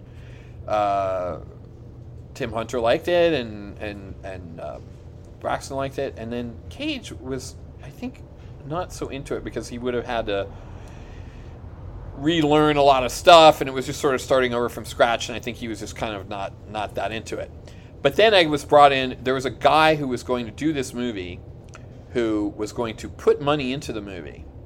And so I was writing things for him to do. And God bless him, Braxton called me 96 times and paid me 96 times to write stuff for this dude. So I wrote this scene, I wrote that scene, I wrote a scene about an elephant, I wrote a scene about this and about that. And none of it stuck. So very little of the stuff that, and I wrote pages for this movie for eons, and very little of it stuck. I think there's hardly any of it that's left in the movie, but very kindly, because so much of it didn't stick, Braxton got me an EP credit on the movie, which was very nice for all the work having done, even though most of that work didn't stick to the movie. You're still kind of glommed onto the project. So it's just another, Yeah, and Braxton is dead. I've never met him. I would like to at some point, but he on Braxton, he also produced a lot of Brett's films. Films that Bret Easton Ellis has different credits on. There's a thing that Bret did with Braxton that is so great that I feel like it's like somewhere out there in the internet. I think Bret put this on his like the podcast blog or something. Yeah. There's a thing that he did for this app called The Deleted, right? Wild You're talking Screen, about this? called The Deleted. Yeah. And I saw it with Braxton right before I actually had met Brett. I saw it all. It was like a bunch of sort of like web series sized shorts, but they showed them all together as one, and it was kind of like a feature. Yeah. And it's a fantastic It is thing. good. I saw it. It's no longer available, I don't think. But when I first moved to LA, I was, kind of really into Brett's stuff, and I was like, I got to see everything. And Wild Screen, or whatever the fuck it was called, was still up at that time, so I did a little free trial, and I did see it, and it's really well done. It's kind of that less than zero energy. It's cast with a lot of influencers, which is kind of this random thing. But yeah, it's like very kind of like the Canyons too. It just feels very of that time in a way that's well. cool. I liked it because I felt like it was as if he sort of pulled out most of the narrative elements, and it was just the things that he fetishizes and obsesses over. It was these hot teens and cocaine and cutting themselves and going to a loony bin. Yeah. It just seemed like I don't know if you know the novels or the films of Alain Robbe-Grillet, who was he was the French New Novel. And there are certain novels where it's just stripped away, where there's sort of porn images and kind of nightmare images that become a fresco, and they're not related to each other in the usual ways. And that's what I thought was kind of interesting in Brett's thing, was there wasn't that sort of boilerplate plot that you usually have in a sort of teen-sploitation movie. There was just the goods. It was just the goods. Yeah, just the goods. Sexual energy, with that dark energy, and it's kind of like Joan Didion meets Instagram meets a lot of good things. And Brett actually directed that, which I think he directed it. I think he did a great job. He did a great job. He has some secretive project he's working on now, so hopefully he's going to get another chance to direct, is what he always talks about on his pod. But as of now, it's the only thing he's directed, and I do think it's very good. But yeah, just to wrap it up on Looking Glass, not even to talk about this, it didn't get a good critical response, and I kind of saw it for the first time recently, and I don't really know why it didn't get a good critical response. I think it's pretty good. I enjoyed it. Yeah? You liked it? Okay. Yeah. I mean, you don't have to say your definitive opinion on the final product if you don't want to. I don't. It's better than people gave it credit, I think. Okay. I think Tim Hunter did good work. I think it just has a tone that I like. Okay. Cool. I'm sure everyone involved will take it. Yeah. Okay, we'll wrap up on Looking Glass then. I definitely want to talk to you a little more about projects you have upcoming. We could kind of do that towards the end here, but maybe it makes sense because we were just talking about Looking Glass. I wanted to ask you, we talked a little about this when we first met the other week, but just your general take on movies that have been coming out, movies from last year. Mm-hmm. And to lead things off, last time about something specific, on the subject of Nick Cage, have you seen this movie he's in now, Inside? That's Defoe. I'm so sorry. Yes, I know that. Not Nick Cage, obviously. Defoe from Dog Dog. No, I haven't seen Inside, but I was in a theater last night where I was watching a very quiet movie, Edward Yang's movie Taipei Story. And in the theater next door, Willem's Inside movie was playing. And this very quiet movie was kind of overwhelmed by all these thuds and thumps and bumps and grumps that were coming from that room he's locked in, whatever it is. But I haven't seen it yet. It looks great, though. Yeah, no, it is great. I wanted to give the opinion that, I'm not, as many people in this general sphere, people likely to be listening to this podcast, people kind of in the Bret Easton Ellis orbit, like, there's a pessimism about a lot of movies coming out. I do think that's a good one. I think I saw it a couple weeks ago, and I think Defoe does very good work. I was curious because I know it's Defoe, not Cage. Slip of the tongue there, but because you'd worked with Defoe in the past, I was curious. I recommend it. But outside of that, I guess we could frame it this way. What was your favorite movie from last year? What's the good stuff that's coming out? Yeah. My favorite movie last year was a film that was very little seen. It played in New York and L.A. for a moment. And it's this filmmaker. He is, I don't know, some people call him a minimalist. Some people call him a formalist. James Benning. And he makes movies that are generally landscapes. He will put a camera in front of a cloud or a mountain and shoot them for sometimes an hour at a time. And it's a very strange experience to watch his films with an audience. People, first they're into it, then they go crazy, then they go even crazier, then they get antsy, then they relax and they give over to it and they surrender, and then they start to like it, and then they hate it again. You really feel this pulsation, you feel this push and pull in the audience. And I asked Benning at one of these screenings, I said, I can't imagine these movies without the theatrical experience of being in a room with other people, watching them and seeing stuff happen. And he said, I don't give a fuck about that stuff. I just want to be precise. When I photograph something, I want to be precise. I don't know if I believe that or not. It was sort of evidence of, don't listen to artists interpreting their own work because they're often wrong. But Benning made a movie last year. It was a remake of a film that he made in 1975 with his partner at the time, Betty Gordon. Yeah. Oh. Yeah. So James Benning made this movie that was a remake of a picture that he did in 1975 called The United States of America with Betty Gordon, who was his girlfriend at the time. They made this movie together on the road driving through the States. So he did a remake of it in 2022 that was a series of shots, each one about 2 minutes, that each shot was assigned to a different state of the union. So you've got Alabama, and then you've got, you've got Maine, you've got Wyoming, blah, blah, blah, blah, blah, blah. And the sort of comic punchline of the movie is that at the end it says, filmed entirely on location in Valencia, California. Yeah. So it's as if the whole United States is manufactured in California.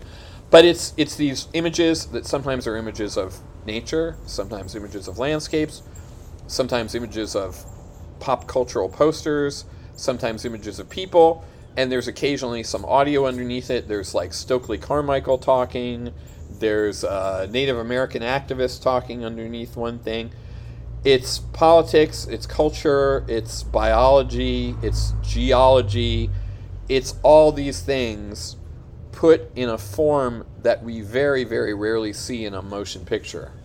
And it's boffo. Like, it totally works with an audience. Like, the audience is just sitting there going, oh my God, Vermont's over. What's Wyoming going to be? There's like this strange suspense to the movie. And you feel a lot of emotions throughout this movie. I will check it out, And a lot of reactions. I don't think it's... I think Benning is a weirdo. I don't think it's like on any sort of home video. You can find Benning's films. If you go to YouTube, there's like a channel that has like all his stuff. But it's weird. I've looked at them at home, like, on a laptop like this, and it's like nothing. It's like watching a screensaver. No, There's you want to nothing see there. it in a theater. You have to feel it with other people, I think. It's not even it's not about the picture so much as it is really about the communal experience of seeing something that's really different from what our movie-going experience usually is. It's about he talks a lot about the verb seeing, and it's really about seeing, looking at something and sitting with it and really seeing the fullness of it. So that was a great film, I thought, last year. And then I also thought another great film was Cronenberg's Crimes of the Future, which to me is very much a movie about the present. It's about transhumanism. It's about what happens when people view their bodies as these customizable objects that they can turn into something different. What does it do to their identity? What does it mean when you start pushing the limits of mortality? It's a world where there's no infection and no pain. So people start expressing their affection for each other by standing on street corners and sawing each other's, hugging each other and sawing each other's shoulders with knives. And as you're watching the movie, you feel like, oh, this kind of makes sense. It seems like, I can see logic. That. Yeah. And the thing that I thought was so interesting about the movie, as we get into this, a moment of trans in the culture, and also a moment where, with AI, where we seem to be heading towards some higher or different ground than we've been standing on, is that I think the real shocker of this movie is that I think Cronenberg is really upbeat. Like, there's an optimistic feeling at the end that you sort of feel like, okay, as humans, maybe we're in this sort of climate disaster that the movie lives in, but we're going to somehow kind of Find our way turn around into it. The something human different. spirit, Maybe it's something yeah. that we may look at now and be revolted by, but we're going somewhere. Yeah. We're going we're not just falling down. We're going somewhere. Yeah. And No, that I was haven't very seen it yet, but that's definitely a good teaser for it. yeah, it's really excellent. And you when you see movies, so when you were kind of planning this podcast out and meeting originally, it seems like you're going to the movies like a few times a week. You're still a believer. I go a lot. It's Yeah. for me something that I don't know if other people have this, but for some people they do it at the gym. It's or maybe they go to church or something. Yeah. But it's something where I feel like you go to a space, you watch a film, and for that moment, everything drops. Everything Yes. falls to the floor, and you go into this. James Cameron, who Absolutely. I don't think of as a great thinker, said something really smart Yeah. recently. He occasionally says smart yeah, things. yeah, He no said doubt. he Yeah. said he said the single individual unit of cinema is a face talking, which I thought that sounds like Godard more than it sounds like James Cameron. But he said something recently, which is he said, when you go to a movie theater, you pay to have your attention hijacked. You pay Absolutely. to not be like, Yeah. I'm looking at my phone, No, looking at that's my email, I'm looking at my... absolutely critical. You're Yeah. 'Cause paying to go somewhere else. and it's not going to be the same, even if you have the nicest home theater system imaginable. I don't think that has anything to do with it, actually. I mean, Oh, really? Maybe. I don't have that. No, I don't yeah, either. But I'm just yeah. saying, like, okay, I could have a nice home theater, but like, if my phone's buzzing in my pocket, I'm still going to kind of go, okay, That's what I'm saying. Like if you, it's you like the act of going somewhere in your car, sitting with other people is also part of it. Absolutely. Yeah. So it is that you mentioned going to church. Fascinating. Like it is that communal feeling about it, and I think it's really important. The last movie I saw like that, not the last movie I saw in a theater, but the last movie where I saw it in the theater and it felt meaningful that I saw it in the theater was Tar, which I was also going to ask you. I know your opinion on it. I was going to ask you about it for the pod, and that movie I think is great. It's pretty much my fairly basic opinion, but it's one of my favorite movies from last year. And I just know that as much as I like it, it would not have been the same if I'd watched it on a laptop. Oh, no way. I needed to kind of be glued in that seat for 3 hours and really be on the ride with this character, Lydia Tarr, Kate Blanchett. It just was a very good movie watching experience. Yeah, it's funny. There are some movies like that are not. It's like in a way, it's like not a particularly cinematic movie. It's a talking movie, but there is something when you see Tar in a theater. It's so long. Like you need to. I don't know. I need that. But I feel like it also has this kind of tingling excitement that's like watching a live show. It's like watching Kate Blanchett. I've seen her on stage, and I think she actually was more exciting on stage in Tar than when I saw her appear in a play. Yeah. But it has that feeling of a performance, Very much. unfolding in front of your eyes, which I really dig that. But I love. Theatrical experiences that are not always like, oh, I'm in a huge theater filled with people laughing their heads off or crying or whatever. I've been, I remember seeing a great Eric Romer movie called Astraea and Celadon. That's about like it's like a sort of medieval poem about shepherdesses and sort of magical characters that I saw at the Anthology Film Archives in New York with two very wet bag ladies coming in out of the rain. Yeah. And I don't even know if they were paying attention to the movie that was unspooling in front of them. They just wanted heat. Yeah. But it was such a sublime experience. And I think of that all the time. Richard Brody, who I respect very, very much, and I love him. He's a film critic of The New Yorker. And he said something like, to me, the film is the whole equation. It's like it's like to him like a biopsy on a slide. And to me, the film is the film, of course, it is itself, but it's also the experience that surrounds the film. Did you see this film with a girl that you were in love with? Did you see this film with your parents? Did you see it alone in a dark theater? I remember, just to go back to this movie, I was in the early 90s, I was working on an opera in a small town in Lille, in France. I was the guy who made the extras in Don Giovanni whirl around. And I had a day off. I didn't speak great French. I didn't know anybody in the town. And I was walking around in the morning on a Tuesday, and I came upon a little tiny box of a cinema that was playing Taxi Driver. Yeah. And I went in, And it was like I could have been watching It's a Wonderful Life. It was a little slice of home. All of a sudden, there's Travis Bickle. Yeah. And I found myself laughing. That film is actually a very funny movie. Yeah. And I was laughing at stuff, and these French people would turn their heads back at me and look at me like, that's not funny. Because the subtitles didn't render it funny. Yeah. But actually, it was extremely funny. Yeah. But that was just, to me, an experience of, that was so memorable because it's this very unheartwarming movie that was totally heartwarming. That was like a little slice of the homeland. Sticks with you, yeah. But I love that. That's the thing that I feel like, you couldn't name your top 10 home video experiences. You couldn't. Yeah. But you could probably name a bunch of really good theater experiences that aren't necessarily great movies. They were just great moments that you remember for the experience. No, 100%. Yeah. One thing that really comes across in any other podcast or interview I've heard or read from you is you are definitely like a true cinephile. You have this encyclopedic knowledge of movies from the 60s, 50s. Maybe not encyclopedia. Maybe that's too much, but nevertheless. So I did think a fun question as we move towards the end here. Not that this has to be the last question, but what are if it's not too hard of a thing to sort of think of, you can name them off the top of your head, which I get the feeling maybe you can. What are 5 or 10 movies that you feel like a lot of millennials and Gen Z haven't seen that would behoove them, if there's people who are serious about movies, to watch? Sure. It doesn't have to be 10, that's a lot. But there's so many. I mean, I would say, just off the top of my head, one that you can see on YouTube that's a movie that's almost extinct. I think it's one of the best films of the 70s that no one knows. The only person who ever really supported this movie was Pauline Kael. No one else really gave it a lot of love. It's a movie by Yvonne Passer called Born to Win.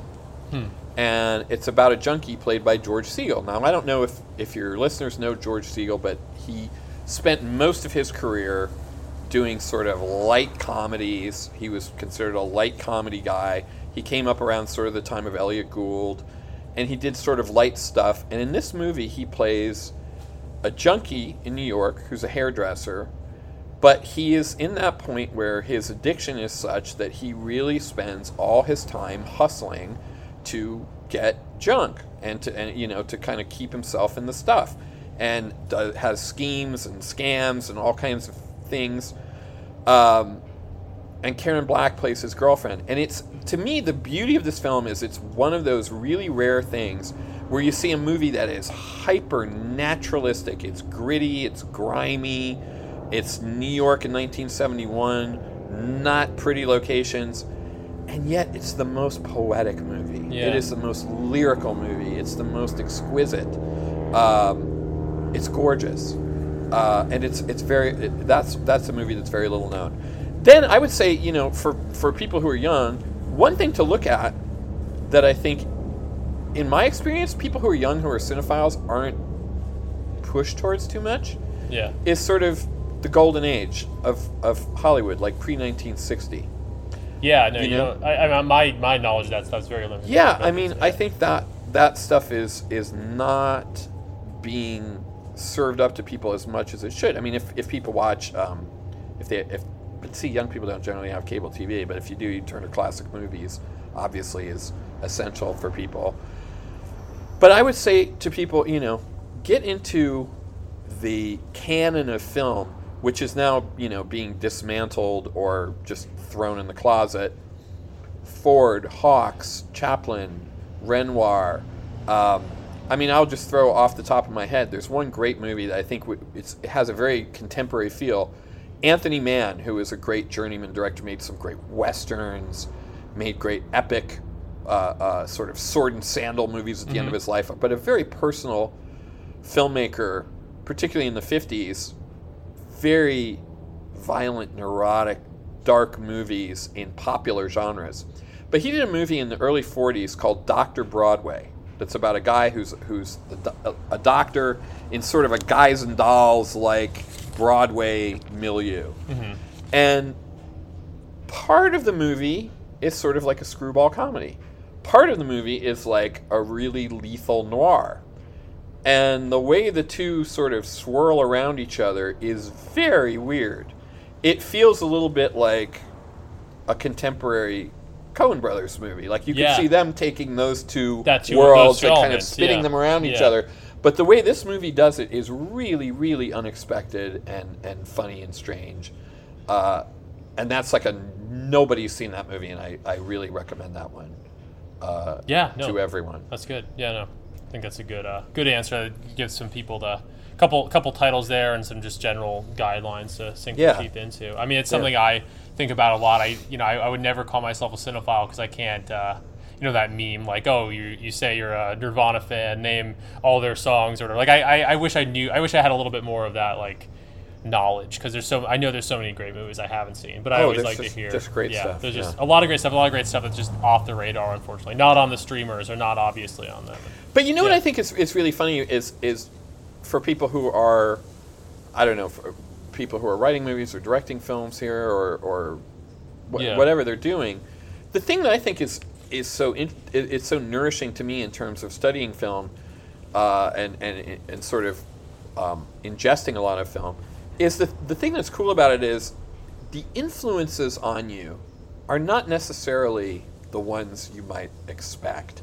So that, like, while writing Doggy Dog, that scene with Louisa and Chris Cook, to me, it actually really does play out like a Woody Allen scene. Yeah. And I feel like I kind of got that scene, not that I stole it, but the feeling of it comes as if you're watching a comedy drama by Woody Allen. Yeah. Not some tough guy movie where people are punching each other in the face, but that kind of movie. Yeah. And I feel like those things feed into you, not in the obvious ways. They sometimes sprout their heads up. A lot of it's sort of, what's the word I'm looking for? By osmosis, almost. Like, it's just part of your artistic upbringing, and it seeps in. And that's often very much the art, is bringing different things together in novel ways, and it produces really good results. But I guess we're winding down a little bit towards the end of the conversation. But any other hot takes you might want to get off your chest on, or about anything? I was going to say about, Oscar fare from last year on Tar or Everything Everywhere All at Once, if you want to comment, or any good TV. But actually, I'll just open the floor. I mean, anything you want to good TV. Yeah. I really liked this series called Swarm. I don't know if you've seen that. No, I haven't. Donald Glover, who did Atlanta. I want to watch Atlanta. Everyone tells me Atlanta's really good. Atlanta's great. Seasons 1, 2, and 4 are really good. 3 is kind of iffy. Yeah. But he's a genius, and it's a series about a girl who's part of somebody told me they call it the Bayhive, Beyonce. Oh, the Beehive, yeah. Or is it the Beehive? Yeah. Is it the Beehive or the Bayhive? I think it's the Beehive, but it might be. I said Beehive, and someone corrected me and said Bayhive, but whatever. The Beyonce Hive. So it's a young girl who is into that, and she finds people who are on Twitter talking shit about the Beyonce character, and she kills them. And Donald Glover said that it was based on The Piano Teacher and The King of Comedy. Right. I'm familiar. I haven't seen it, but I've read about this. It's a TV show? I thought it was a movie. That's it's why a limited I was series. I think it's like 7 series, episodes. which is kind of like the new version of a movie in some ways. It's a whole other ball of wax, but yeah. It's really good. Yeah. Last episode, not so good. But the real shocker is, in the 4th episode, there's this sort of...